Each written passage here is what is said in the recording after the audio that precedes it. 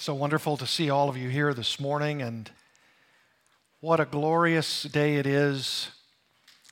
The sun has arisen in more ways than one.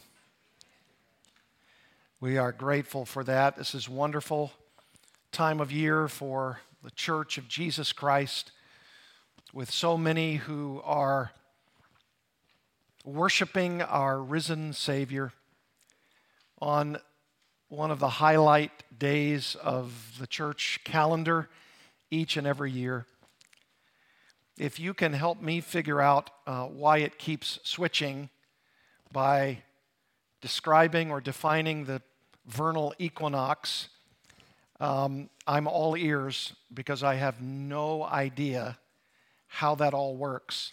Probably some of you who are engineers who know exactly why Easter changes just about every Sunday of each year, sometimes in April, sometimes late April, sometimes early April, and sometimes late March. So I have no clue, but I'm just glad it comes once a year, every year. In fact, I was telling the sunrise service people that if these theologians, historians, and exegetes are right, then that means that today, April 4th, might very well have been the actual date and day, of course, that Jesus Christ arose from the dead. April 4th, 1988 years ago today. Now that's an amazing thing to think about. And we want to welcome all of you here who are here for our Easter service. We had a wonderful Easter sunrise service. I think someone counted, and there were 76 persons who came at 6:30 this morning and who saw the sunrise as we were worshiping outside. And it was phenomenal. And so I am grateful that you have come at the 10:30 service. You probably thought that maybe 6:30 was going to be too early and a little cool, and they were both that. But at 10:30, it has warmed up, and we are ready. So if you'll turn in your Bibles to the Gospel of Luke. The Gospel of Luke. I'm going to spend all of my time in the Gospel of Luke. I'm going to be giving a very different kind of message on Resurrection Sunday. It's not normally a message that I might give, though it does, in the latter part of our time together, have a reference to the resurrection of Jesus Christ. But I was reading through the Gospel of Luke recently through my regular Bible reading through the year. If you do that, you've probably been reading through the Gospel of Luke, as I have. And I cheated a little bit because I was in a portion of the Gospel of Luke, and I became so transfixed on some things that I was reading that I cheated and went and read the entire Gospel of Luke, though I'm not supposed to, because we're still reading through it, and I think we're maybe somewhere around Luke 11, and so I just cheated, and I went through the whole of Luke's gospel, and I'm reading the other readings, of course, as they are presented to us. I've got a little 365-day Bible where it just gives you an Old Testament portion, a New Testament portion, the Psalms and the Proverbs, which if you read through all 365-day readings, you can read the Psalms and the Proverbs twice, I believe. So that's what I'm doing this year. And when I was reading in Luke's Gospel, I became, as I said, transfixed by 8 critical statements by our Lord Jesus Christ from his own lips, captured by Luke the historian, that are critical and astounding and frankly audacious statements from our Lord Jesus Christ. If he weren't the righteous one, if he weren't the holy one, the perfect one, I, like you, would be reading these statements and I would be saying something like this: what an audacious, proud man this writer or this speaker is. Because these are astounding statements about both Christ's person and his work. And because of that, I began to make a few little jotted notes, because in each of these 8 critical statements about our Lord Jesus, he mentions in each one of them something about himself, and it comes through in our English text. I'm using the English Standard Version of the Bible. It comes out with something that's connected, he says, about me. Every one of these phrases, all 8 of them. Something he wants us to hear and to listen to and respond to and obey and to think and to ponder about Christ. And he says it explicitly: about me, about me, about me. He says that over and over and over again, 8 times. Until you hit what we could call the pinnacle in Luke's gospel, and that, of course, does, in fact, include the death, the burial, and the resurrection of Jesus Christ. And not only this, but the resurrection of Christ and his post-resurrection ministry to a couple of saints. And these are quite simply remarkable, astounding, stupendous. And I'm not sure, even though I've read the Gospel of Luke many, many times, I'm not sure that I picked up on these things as I am picking up on them now. And I want to share those with you this morning, not just for effect, but for a day like today, Resurrection Sunday. We have both church members who are regularly with us and guests also. Some of them are like you, sitting here. Some of them are outside on the patio. Some of them are down the hallway in a more secluded room for their safety's sake.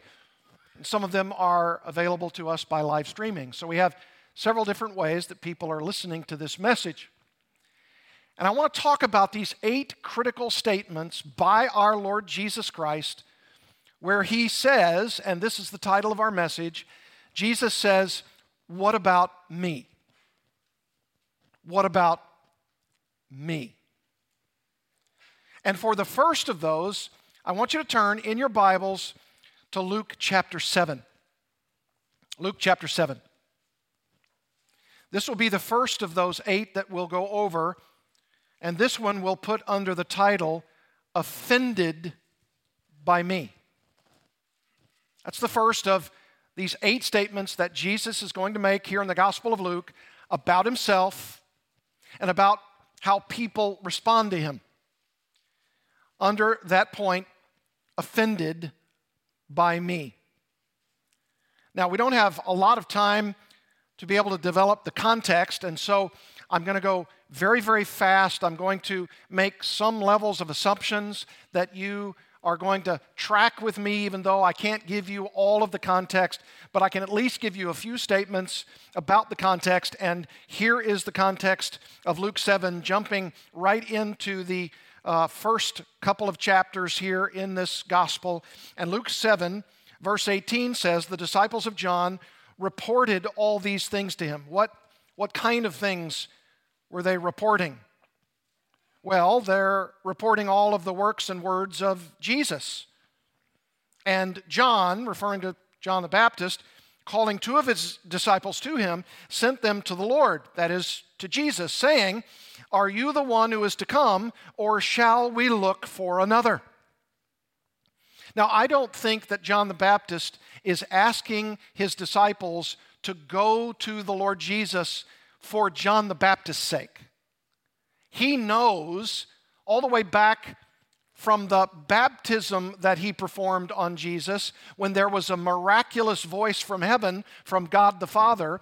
And if you remember, there was a miraculous occurrence with a a figure like a dove descending on Jesus, which was emblematic of the Holy Spirit, and this voice from heaven coming from God the Father says, "This is my Son in whom I am well pleased. Listen to him." And in John's gospel, it makes it very clear by the pronoun that's used that that was actually a revelation personally, not to the crowd, but to John the Baptist himself. So it's not like John the Baptist doesn't know that Jesus is the Messiah. He knows that very well. What's he doing by taking his disciples and telling them to go and ask Jesus this question? Well, John the Baptist knows that his ministry is coming to an end. And so he wants to draw the allegiance of his disciples away from himself now to Jesus himself.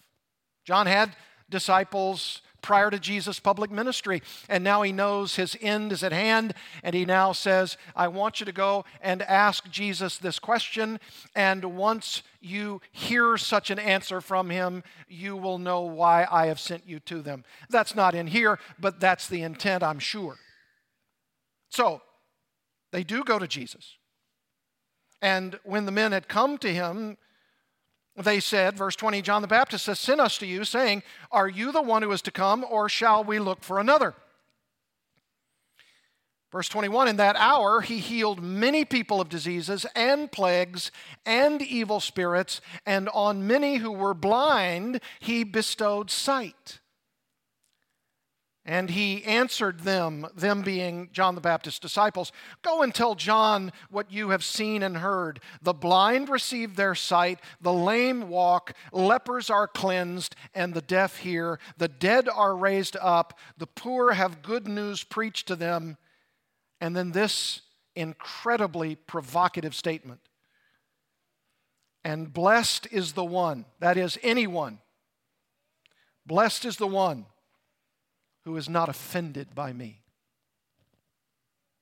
Now, even if you didn't know the context of how I just explained some of the verses prior to that incredibly audacious statement, you could still understand by the statement itself, without even needing the context, that if you're talking about a man who has healed many people of diseases and plagues and evil spirits and restoring the sight of the blind, and the lame he's miraculously healing so that they walk, and lepers are cleansed, and the deaf hear, and the dead are raised up, and the poor have good news preached to them, you should not be, especially as a Jewish person, unclear as to who this is.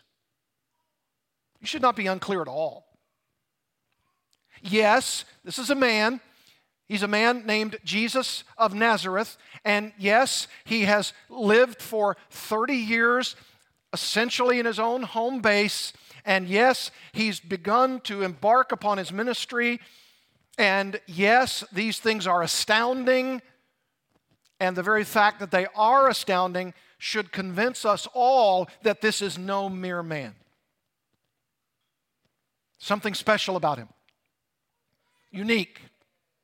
Unsurpassed, incredibly alluring. I want to follow him. I want to be around him. I want to hear his teaching. I want to know him. He's rabbi par excellence. I want to obey his teaching. I want to be with him. I want to be surrounded by others so that we can continue to ask him questions and to see the power of his person and his message. And then as a bolt out of the blue, this statement comes, blessed is the one who is not offended by me. Why does he say such a thing? I mean, when you're talking about so many stupendous, miraculous signs and miracle workings that are enumerated here, why does Jesus have to mess it up by talking about being offended by him? I mean, that's entirely too negative. I mean, why does he even have to bring that up? What's the point? Well, I suspect the point, one chapter before this, chapter 6, verse 22 might explain it. Not everybody's going to be thrilled that this miracle worker's in town. And I suspect the religious leaders are at the top of that list. They're not liking the fact that the people are clamoring after Jesus. They don't like the fact that there are people who are wanting to follow him and hear his teaching, and the kind of teaching that sometimes in a major way steps on the toes of these religious leaders. And as a result, they become very angry. So angry that they want to trap him and entrap him in either questions that they ask him, or perhaps that which we know, of course, is leading up to Jesus' own crucifixion. And Jesus knows that in the crowd, there are going to be those people who are neither here nor there regarding him. Some are very much against him. Some are somewhere in the middle. And some have become rabid followers. And Jesus is preparing for those who are going to try to be dissuaded by these Jewish religious leaders, not only not to follow Jesus, but to be in league with them against him. No wonder he prepares them in Luke 6:22 by saying, "Blessed are you, those who are following, those who are the 12, my chosen, my apostles, my disciples, and others who are following me. Blessed are you when people," what? Hate you. And when they exclude you and revile you and spurn your name as evil, and then notice the next phrase, on account of the Son of Man. You see, Jesus knows that there are going to be people who are certainly yes for him. But though there are also many people who are very much against him. And these people aren't nice about it. The ones who are against him, they want to kill him. Their hearts are evil and wicked. I mean, Jesus is healing the blind. And he's also talking about the bloodthirstiness of these religious leaders, and he pronounces woes on them.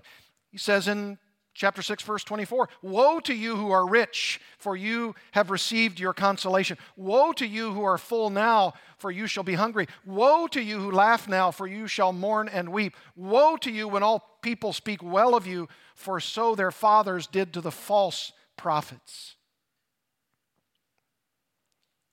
And then these denunciations, these woes, those are woes in the sense that they are condemnations. And of course, lurking in the crowd are these religious leaders who are fomenting their charges against Jesus. And Jesus, seeing all of these things as clear as can be seen, knows that in the midst of the followers, there'll be in the midst of them, detractors, evil, wicked. And so he sets up this incredible statement there in chapter 7, verse 23, "Blessed is the one who is not offended by me." I could put it to us in this declarative statement: blessed are those who are not offended by Jesus Christ. I could even say this is a 21st century version of stating the same thing, isn't it? This is so readily applicable. I mean, in our day and age, if you and I were to stand up in a crowd of people and just say something as seemingly innocuous as this, because I'm only telling you my truth. You heard that? Your truth. Your truth is your truth. My truth is my truth. And if I were to stand up and say, just to a small crowd of people, I love Jesus Christ, you'd have immediate convulsive reactions on the part of some. What do you mean? Are you saying that I don't? Or are you saying that I can't worship this God? Or are you saying that I can't do it my way? Well, that's your truth. It's not my truth. You strike me as one of those persons who might be one of those persons of exclusivity who are saying that the only way to God is through the person of the Lord Jesus Christ. Is that what you're saying? And if you said, that's what the Bible says. Oh, well then now you're throwing in the Bible thing. You know, if you read through the Gospel of Luke, and you're reading along and you're seeing this fomenting hysteria of these religious leaders and their followers who don't like Jesus at all, perhaps we'll understand why he says, blessed is the one who's not offended by me. Blessed. Joyful. Blessed might even be rightly translated as enviable. Enviable are those who are not offended by Jesus Christ. Jesus even says in chapter 6, verse 46, why do you call me Lord, Lord, and do not what I tell you? You do not do what I tell you. I mean, that's a that's a statement that says in the reverse, you better do what I tell you. Why aren't you doing what I'm telling you? And then he puts it right in the solar plexus. Everyone who comes to me and hears my words and does them, I will show you what he is like. He's like a man building a house who dug deep and laid the foundation on the rock. And when a flood arose, the stream broke against that house and could not shake it because it had been well built. It's built on the rock of the revelation that Jesus Christ is Lord. Verse 49. These are the ones who are offended. But the one who hears and does not do them, does not do what Jesus tells them to do, is like a man who built a house on the ground without a foundation. When the stream broke against it, immediately it fell, and the ruin of that house was great. You see what he's doing? Just giving an illustration. They would have understood that very well. And I can hear some in the crowd. Listen, you pompous, audacious person. Are you claiming that you are Lord? The rabbi of all rabbis, the teacher of all teachers? Are you claiming that we are not doing what we must do if we don't do what you tell us to do? Jesus, that sounds awfully exclusivistic. I mean, I can just hear it now. I can hear it in our 21st century ears. There are many paths to God. Have you ever heard that? There are many paths to God. You can choose your own path. In fact, you should. Just be open-minded. You know what the Hebrew word for open-minded explains? Somebody who cannot think. They're open-minded. You'd better close that mind to the things that aren't true. You'll get yourself in a lot of trouble. In fact, so much trouble, you're constructing a house on nothing but shifting sand. So that when the floods come, when the rain disperses, when the thunderstorm hits, when the tornado smashes against that house, great will be its fall. So, Jesus is talking about himself and his ministry, and he says very clearly, blessed, happy, enviable are those who are not offended by me.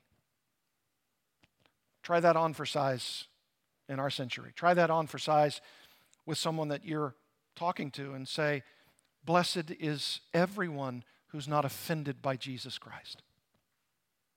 Or even ask them in a kind of penetrating question, are you offended by Christ? Are you offended by his gospel? Are you offended by his teaching? He said in John 14:6, of course, that no one comes to the Father but through me.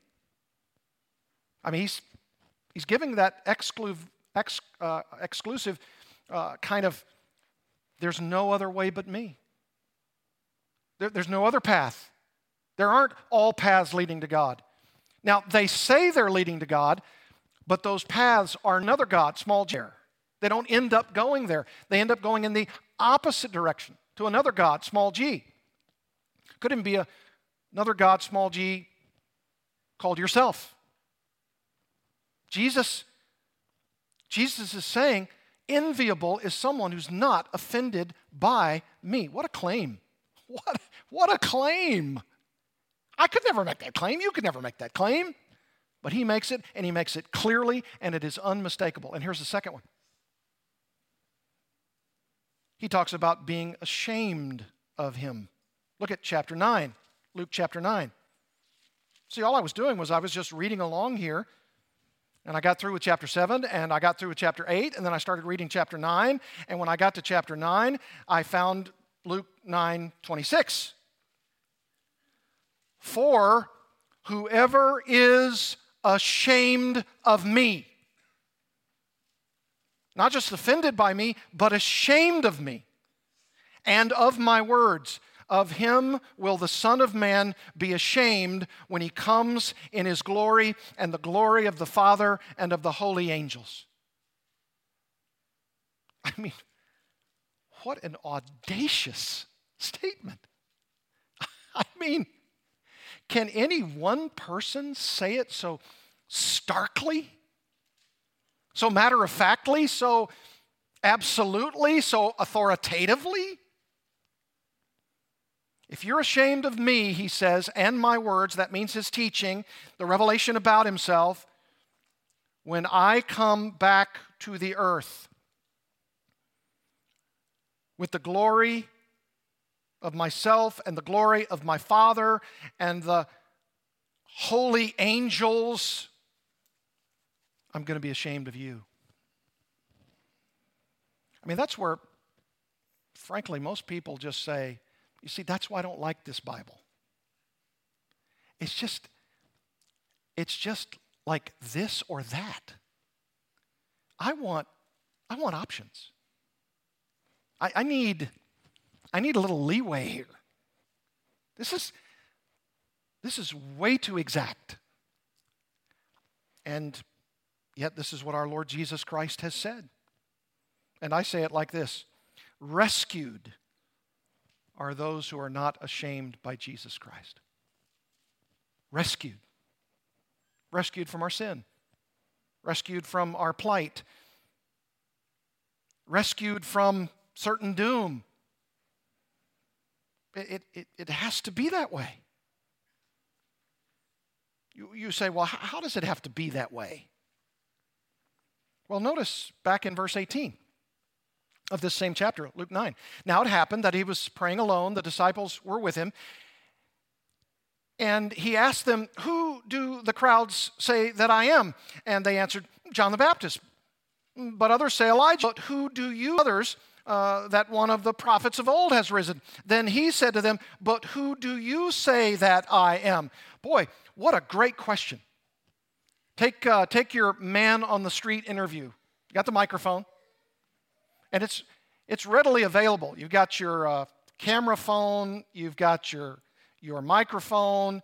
You've got the opportunity for anybody, whether they have skill or not, and you all see them on YouTube, whether they have skill or not, and they just go up and they just ask, most of the time, inane questions that don't have to deal with anything, certainly anything eternal. Try someone, an evangelist, for instance, going to the corner with the microphone.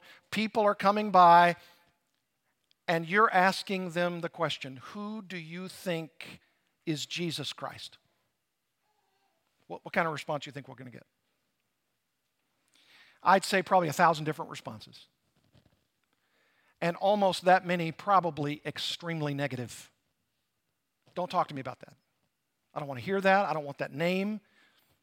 I don't care. Get out of my way. But you also might have someone say, he's my dearest, cherished friend who saved me from my sin. He's my Lord. He's my master. He's the God of the universe. He's God in human flesh. I mean, Jesus wants them to know. And there's Peter, front and center. He might have been like the first guy on the man on the street interview. The Christ of God. That means the Messiah. The Messiah of God. Well, great answer. And then inexplicably, verse 21, and he strictly charged and commanded them to tell this to no one. Why? Because even if they told them, nobody would understand it, because he goes on to say, saying, the Son of Man must suffer many things and be rejected by the elders and chief priests and scribes and be killed and on the third day be raised. And of course, all of them would say, what is he talking about? What is this? I just said you're the Messiah. And the Messiah comes to his people, Israel, not to die, but to take over. To upend all of this Roman oppression. Instead, he says, don't tell anybody that I'm the Christ of God. Why? Because I have to die first. Huh? Die first? What do you mean die? Oh, and then I'm going to be rising from the dead on the third day out of a tomb, and then we'll talk. And they're saying, you just blew our circuits. We don't have any idea. We don't have one clue what you're talking about. And then he says in verse 23, and he said to all, if anyone would come after me, let him deny himself and take up his cross daily and follow me. For whoever would save his life would lose it, but whoever loses his life for my sake will save it. For what does it profit a man if he gains the whole world and loses or forfeits himself or his soul? Now you know the context. Verse 26, the very next statement. For whoever is ashamed of me and of my words, of him will the Son of Man be ashamed. So, I mean, with two power gut punches here in Luke's gospel, right in the stomach, he says, blessed are those who are not offended by me, and secondly, blessed are those who are not ashamed of me. A lot of people out there are offended by Jesus and ashamed about Jesus. Number 3, just in the next chapter, chapter 10. And here's another me moment of Christ. Here's another statement about him. And again, if you're not following closely and if you don't know who this is, this Son of Man, you're going to say, boy, this guy sure likes to talk about himself a lot. He's just constant references about himself. Me, me, me, me. Doesn't he ever think about anything else? Well, if you're the Son of God and you're perfect and sinless, you can talk about me all you want, right? Because he's declaring a message. This is a message of truth. And here's what he says in chapter 10, verse 16. He sends out disciples. And he's sending out his own disciples, and he's already done that. And now he's going to send out 72 more. According to chapter 10, verse 1. And when he sends them out, he's going to warn them. Some people are going to receive your message, and some people are going to reject your message. And he says this, verse 16, the one who hears you, that's the person who doesn't reject but receives. If they hear you, then they hear me. Because I'm speaking through you. I'm giving you the message to teach. You teach the message just as I have given it to you. And if they respond by receiving this good news of the gospel, that you can be delivered from your sins, and if you repent, if you turn from your wicked ways, and you receive this Messiah into your heart and life, and if you depend on him for everything you are and do forever, they're going to hear from me, Jesus says. They're going to hear that they can be delivered from their sin. But notice the opposite. And the one who rejects you rejects whom? Me, he says. You know, I think he's also preparing these evangelists by letting them know that if they reject you, yes, they're rejecting you, but ultimately speaking, they're rejecting me. So don't let it be all about you. Just know this. They're going to scorn you and beat you, and they're going to laugh at you and mock you and deride you. But blessed are you. because you're not offended by me like they are. And blessed are you because you're not ashamed of me like they are. And when you lead them to me, lead them to Christ, the one who hears you hears me. But the one who rejects you rejects me. And it's not just me they're rejecting. The one who rejects me rejects him who sent me. That's God the Father. So, if blessed are those who are not offended by Jesus Christ, and rescued are those who are not ashamed of Jesus Christ, then received by the Father and the Son are all those who hear the good news about Jesus Christ.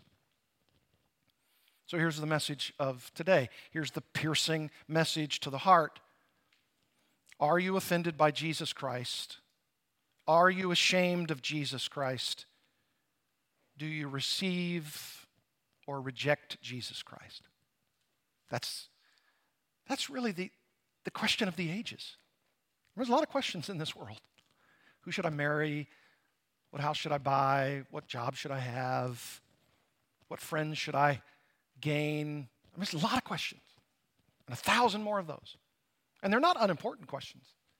They're just not the greatest question. And the greatest question is this: who is Jesus Christ to me? Is he, frankly, someone I'm offended by? You say, not offended by him, but mostly his followers. Well, we stub our toes a lot, don't we? But if God is working in such a heart, maybe I better check more into this Jesus Christ. Because I think I can go past the stumbling, bumbling followers who are giving me his message, and I think I can just see Christ for who he is. They can tell me about him, and I'll concentrate on whether or not I'm to receive or reject him. And if I receive him, blessed are me. Blessed are those. Blessed are you. But if I don't, I'm rejecting Jesus Christ. Number 4. Here's another one. Luke chapter 11, just the next chapter, which means I don't think that Luke, when he's inspired by the Holy Spirit to write these chapters, that this is happenstance. This is not happenstance at all. It's not coincidental. We're going chapter by chapter, and here in chapter 11 is yet another one. Look at chapter 11, verse 23. Whoever is not with me is what? Against me. And whoever does not gather with me scatters. Look, I'm going to send you out with a message. You're going to get basically 2 main responses. There may be a lot of people who say, well, I'm going to take your track and I'm going to think about what you've told me, and they sort of put you in that awkward middle. I'm not saying yes, I'm not saying no. But you'll often, probably more often than not, get one of those 2 other responses. Either get out of here, or you've told me something I've never quite gotten before. Tell me more. And this is where we are. And maybe we are in the realm of those who say, get out of here, Christ. Get out of here, you would-be Messiah. We don't want to listen to you. And so he's just warning his followers. He's warning his fellow evangelists. If you're not with me, you're against me. And maybe even some of those followers of his. That's certainly true out of John's gospel, John chapter 6, where it says in John chapter 6, verse 66, and some of his followers followed him no more. Which means that if people are offended by Jesus and by you and me, and if they are ashamed about Jesus and about me, and if they are rejecting, initially say they're following because they're rejecting Christ, we're going to have some who initially say they're following and then they fall away. So if you're not with me, that is, you're not totally with me, if you're not totally committed to me and my message, then you're against me. which is to say this: committed are those who are not against Jesus Christ. Committed are those who are not against Jesus Christ. Jesus is saying something like this: you got to be all in. You got to be all in. Oh, I got to be all in? Yep. You got to be so all in that if you go back to chapter 9, verse 57, he gives the cost. Chapter 9, verse 57, as they were going along the road, someone said to him, I'll follow you wherever you go. And you say, boy, that is a committed disciple. I'm going to follow you wherever you go, no matter what, no matter the cost. And Jesus said to him, foxes have holes and birds of the air have nests, but the Son of Man has nowhere to lay his head. In other words, this is not going to be easy. Late nights, early mornings, hardly food, being rejected, being offensive, being brandished as one to whom mostly other people are totally ashamed of us, our clothing, our message, our person, our breath, everything. They're just not going to like us. They don't like our message. They don't like anything we're doing. And then verse 59, he encounters another. To another he said, follow me. But he said, Lord, let me first go and bury my father. And of course, you and I are thinking, well, there's priorities in life, and I've got to do that before I can follow. And Jesus, he spies that right out. He knows that's not a full follower, and he says, and Jesus said to him, leave the dead to bury their own dead. But as for you, go and proclaim the kingdom of God. It's not harsh, it's truth. Verse 61, yet another said, I will follow you, Lord. But let me first say farewell to those at home. Half-hearted. Half a disciple, which means not a disciple at all. And Jesus said to him, no one who puts his hand to the plow and looks back is fit for the kingdom of God. You got to be all out in this. You got to be sold out. No wonder he says, whoever is not with me is against me. And then there was sort of an unlikely person in this same chapter, chapter 11. Very unlikely person, verse 27. And as he said these things, a woman in the crowd raised her voice and said to him, blessed is the womb that bore you and the breasts at which you nursed. But he said, blessed rather are those who hear the word of God and keep it. That's someone who's totally sold out for Christ. Now that doesn't mean that you have to, from 9 to 5, take a placard, stand on that same street corner, and say, repent or believe. Repent and believe, repent and believe. Nobody's saying that, but we're saying, with your lips and with your life, you are a stupendous follower of Jesus Christ. You love him. And you know you're going to have rocky days serving him and proclaiming him. But committed are those who are not against Jesus Christ. Are you for or against him? There's no middle ground. Really isn't. For or against. You say, Lance, I was looking for a nice, noble resurrection message. Well, you know what? This is part of it.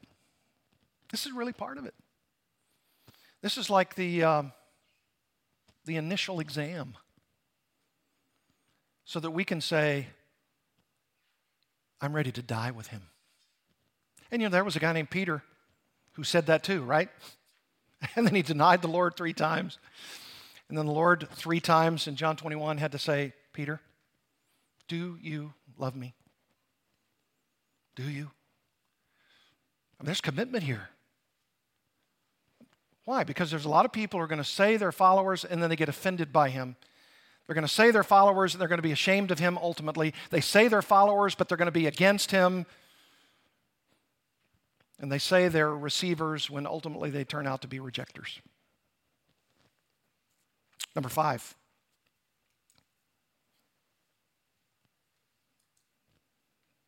Deny me. Offended by me, ashamed of me, against me, reject me, deny me. Deny me? Yeah, look at chapter 12. Luke chapter 12. Verses 8 and 9. And I would encourage you just to write these verses down as I give them to you. And as I read them, just write it down, and I want you to meditate on these. This is a clarion call for discipleship. This is what we're all about as professing Christians. Here's another one of these. Jesus saying, what about me? There's another me moment. Here it is. Luke 12:8. And I tell you, everyone who acknowledges me before men, the Son of Man, also will acknowledge before the angels of God, the theater of the angels. But the one who denies me before men will be denied before the angels of God.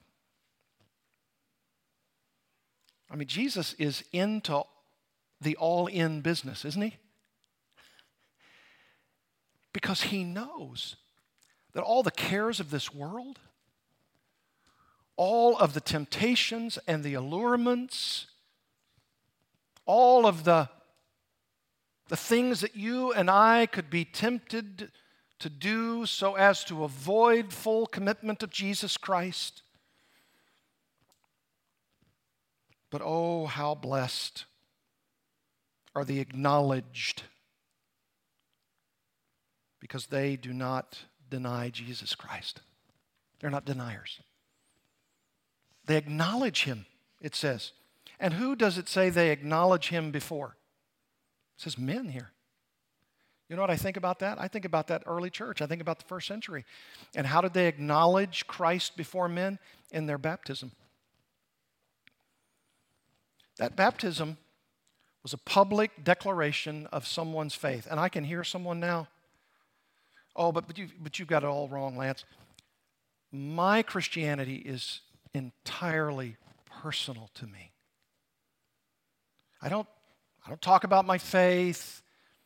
I don't sort of wear it as a badge of honor on my lapel. My relationship with Jesus is very personal and very private. Well, I could, in some ways, if you want to go against the semantics of what someone is saying, yes, it's very personal in that sense, but it's not private. Public. It's a public declaration. I tell you, he says, which means listen very carefully. And I tell you, everyone, notice that 100% language, everyone who acknowledges me before men, the Son of Man will also acknowledge.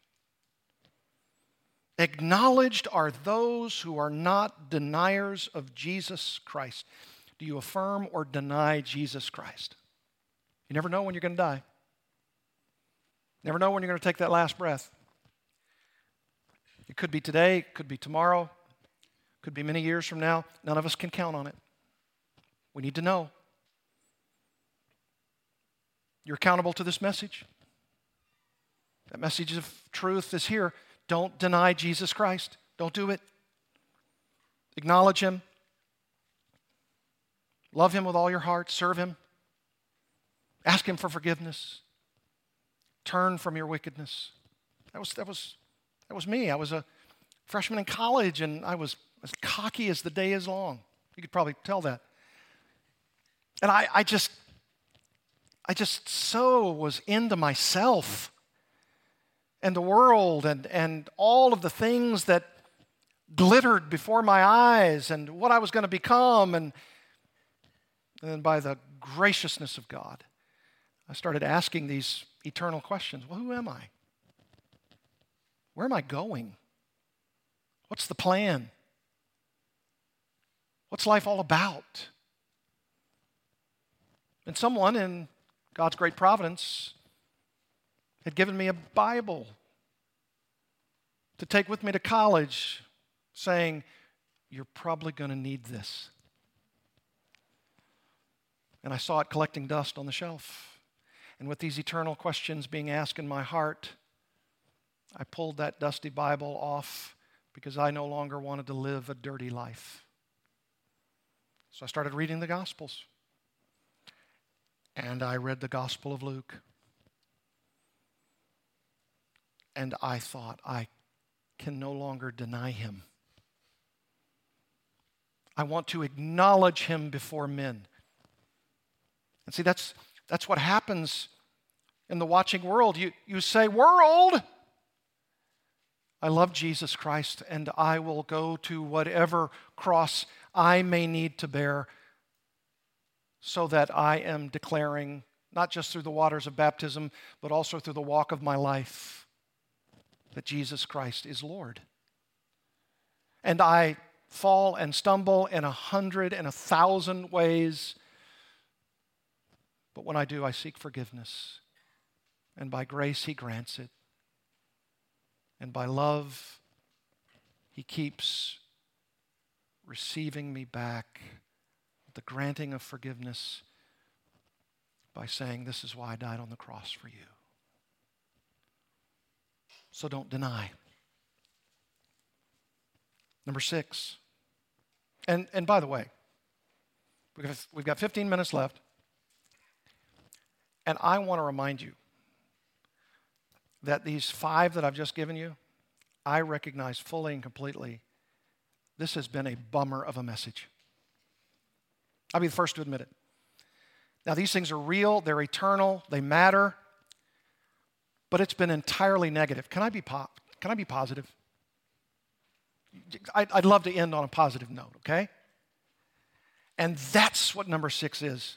I love this. Here's a living illustration. Look at Luke 23. It's a living illustration of a negative turned into a positive. This is the man who was one of the thieves on the cross beside Jesus. Luke chapter 23. This is a great time for Jesus to give us another me moment. I mean, when you're hanging on a cross and you're about ready to die, you need a Jesus me moment. You need some encouraging word from Jesus about Jesus and what He can do for you. Look at verse 39 of Luke 23. One of the criminals who were hanged railed at Jesus, saying, "Are you not the Christ? Are you not the Messiah? Save yourself and us." In other words, in a demanding way. But the other rebuked him, saying, "Do you not fear God? Do you not revere God, since you are under the same sentence of condemnation?" In other words, dude, do you not understand that we're deserving what we get? He's not. We deserve to be condemned. And he goes on to say that. And we indeed justly deserve our condemnation, for we are receiving the due reward for our deeds. But this man has done nothing wrong. And I can think right back to our first point. Blessed is someone who's not offended by me. This guy's done nothing wrong. He's the real deal. We're not. We need to respect him and revere him. You're not doing any of that. God has brought me to my senses. And then he says, Jesus, verse 42, remember me when you come into your kingdom. And he, Jesus, said to him, truly, that means you can bank on it. I say to you, here's the me moment. Today you will be with me where? In paradise. Now you can't get any more positive than that. Yeah, the negative is a bummer. Being against Christ, rejecting Christ, ashamed of Christ, denying Christ. Yes, and there are going to be those people in the world. And they're going to be ashamed of you, and they're going to reject you and your message. But out of that number could be your moment with somebody that you can lead to the Messiah by saying, if you believe in Jesus Christ and turn from your sins, you can be with him in paradise. And God will open that heart of regenerating power and show them the true gospel. I mean, this is outstanding.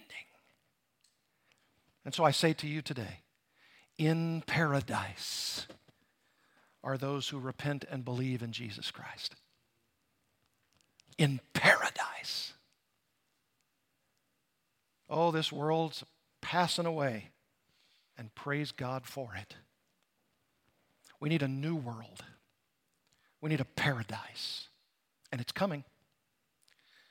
I say, mark it by the very truth of the verities of the Word of God that it is coming.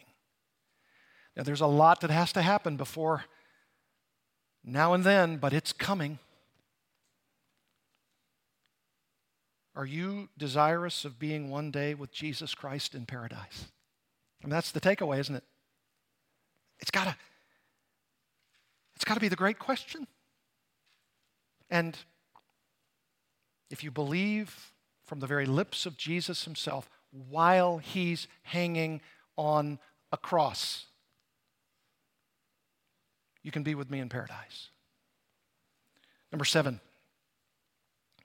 This is so good. And this is really why you came, because this is about resurrection. Touch me.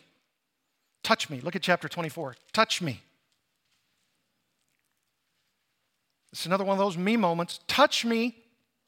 Chapter 24, verse 36. And as they were talking about these things, the disciples, Jesus had already hung on that cross. He'd already been entombed, and now he's resurrected. That's what you came to hear about this morning. Resurrection. He's been resurrected. Hallelujah, he's resurrected. And as they were talking about these things, Jesus himself, the resurrected Christ, stood among them and said to them, peace to you. Oh, those are going to be sweet words in heaven. No conflict. No railing. No quarrels. Peace. Equine. Serene. Peace to you. And no wonder verse 37 says, and they were startled and frightened and thought they saw a spirit, an apparition, a phantom, a ghost. Why? Because they're still in that process of trying to come to grips with the idea that the Messiah said that I'm going to Jerusalem, I'm setting my face like flint, I'm going there, and they will kill me, but I will rise from the dead. And they don't understand it. They now are trying to understand it. And he says in verse 38, why are you troubled? And why do doubts arise in your hearts? See my hands and my feet, that it is I myself. In other words, can't you see the scars now on my hands and feet? You were standing there. You saw them nail me to the cross.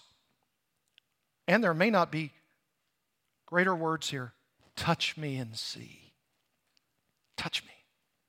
Boy, that's a glorious me moment right there. Touch me. Touch me. For a spirit does not have flesh and bones as you see that I have. And when he had said this, he showed them his hands and his feet. And he's not even done. Verse 41, and while they were still disbelieving for joy and were marveling, but it was a disbelieving and a joy and a marveling that was all kind of mixed together, he said to them, have you anything here to eat? They gave him a piece of broiled fish, and he took it and ate before them. Why? Because he wanted to show them further evidence, further proof that he really had been raised from the dead. And that he can eat, and that he's still a man, and that he's got these scars, and I want you to touch me, and I want you to see that I have arisen. We could put it like this: affirming the truth of the resurrection of Jesus Christ are those who truly spiritually see. Because it says, touch me and see. Now I know the see there is touch me physically. Touch my arms, touch my side, touch my feet, to see that they were those hands and side and feet on that cross. But I certainly believe that he's saying, and I want you to see something spiritually. I told you I was going to rise from the dead, and it happened. It happened. Do you now see what you should see? I'm alive. I'm the Messiah, never to die again. That's what he says in Revelation 1. I was dead, but I am alive evermore, no longer to die. Do you see it? Do you see it? If you're sitting here today, do you see that? Do you believe in the resurrection of Jesus Christ? No? I believe it's hocus pocus. I believe it's what you believe. I'm convinced that you believe it, but I don't believe it. Why? If, in fact, you have your eyes open, you'll see. And notice what the next verse says, verse 44. Then he said to them, these words that I spoke to you while I was still with you, that everything written about me in the law of Moses and the prophets and the Psalms must be fulfilled. Then he opened their minds to understand the Scriptures. He opened their minds. Then they saw. And then perhaps all of these passages in the law of Moses and the prophets and the Psalms, which is another way of saying the totality of the Old Testament, was revealed to them in a flash. I get it, I get it, I get it, I get it. Now I don't have to touch, but I can see. In fact, that's the eighth me in this text. Do you see it in verse 44? That everything written about me. I mean, isn't this amazing? I was just trying to read Luke's gospel like any self-respecting Christian. I just doing my duty. And I kept seeing these what about me moments. 8 of them. What about me? What about me? What about me? What about me? And I was lost in wonder, love, and praise. Those might be the most 8 critical questions of all time. And he says, if you look at the law of Moses and the prophets and the Psalms, I'm the fulfillment of it all. So he opened their minds to understand the Scriptures and said to them, thus it is written, verse 46, that the Christ should suffer and on the 3rd day rise from the dead, and that repentance and forgiveness of sins should be proclaimed in his name to all nations, beginning from Jerusalem. You are witnesses of these things. And guess what? You are now witnesses of these things as well. I just read it to you. Now we need to go to all nations. Tell them the message. Because in the preaching and in the Scriptures, notice the preaching, these are my words that I spoke to you, verse 44. That's preaching. And then he says the law of Moses and the prophets and the Psalms, that's the Scripture. So in the preaching and in the Scriptures are those declarations by and about Jesus Christ. Okay, I have my marching orders now. Here we go. I've got all these me statements. In fact, I think you could probably take those me statements, condense them down far more shorter than an hour message, and use this as a gospel tract for people. Do you want to know about Jesus Christ? Let me tell you about him. And give all 8 of them. Take these passages. Just read them to him. And if they say, well, I don't know what that means, and you'll have to explain this, and what about, just say, let's just read it again. Asking God to open their minds to understand the Scriptures.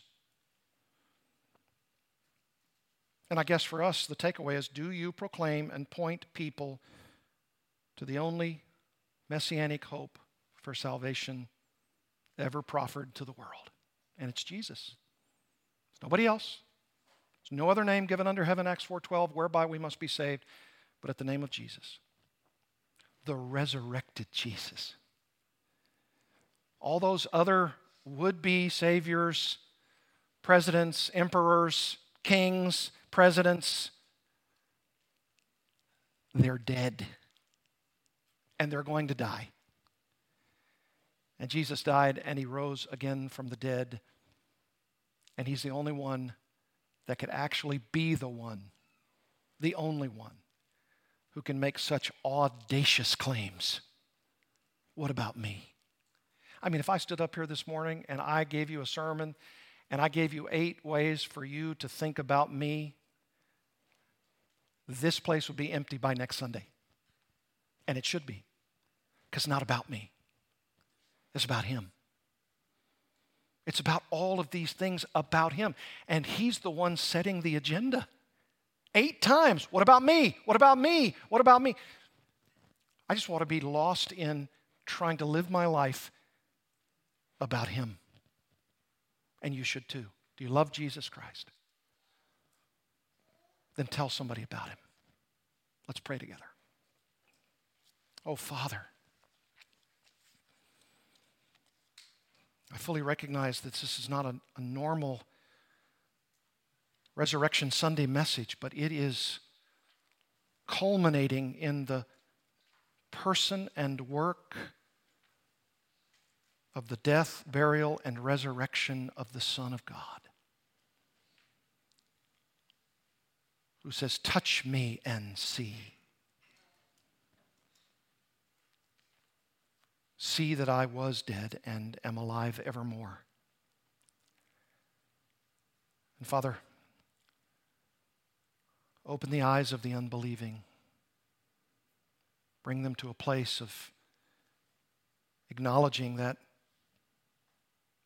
perhaps those first 5 negative statements of the Lord are true of them. That I've been a person who was offended by him, and I ashamed of him and rejected him, and I don't care about him. And now I'm coming to a place like the thief on the cross where I know I deserve my punishment. I know that I am lost without these clearly profound claims. And so I better run to him. Jesus, please forgive me. I've been offended by you long enough. I don't want to be ashamed of you. I don't want to reject you. I want to live for you. Whatever days you have left for me, I want to turn from my sin, and I want to embrace this resurrected Messiah, this hope of salvation. I want to acknowledge my sin, and I want to ask for you to forgive me. And I want to live like that thief for 20 minutes or 20 years of what you've been left to give me in my life. And I want to humbly ask if I could be with you in paradise. Would you receive me such as I am, the sin of my heart? I've wrecked my life. I've offended other people. I've trashed relationships. I have to acknowledge that to myself and to others. And I ask that you would make sure that in paradise your life has been exchanged for mine. Your perfect righteousness, your holiness, your loving character. Touch me and see. Open my eyes to the truth that the whole of the Bible is about you, Jesus. It's not about me. It's not about making me wealthy and healthy and successful. It's not about a great family. It's not about everything that I'd ever want, all my dreams coming true. It's not about those things. If you give those things to me, I would gladly and gratefully receive them, but I I'm not focused on them. I'm focused on being right with you. And I ask you to open my mind and my eyes to the preaching of your word and to the fulfillment of Scripture, that you are God the Father's answer to my sin problem. Please grant me forgiveness. And please start me on a whole new life that I can acknowledge before men that Jesus is my Savior. And one day, He will acknowledge me before the holy angels in heaven. Father, thank you for this message. May it be a message of hope, that we would be with you forever in paradise. Pray these things in Jesus' name. Amen.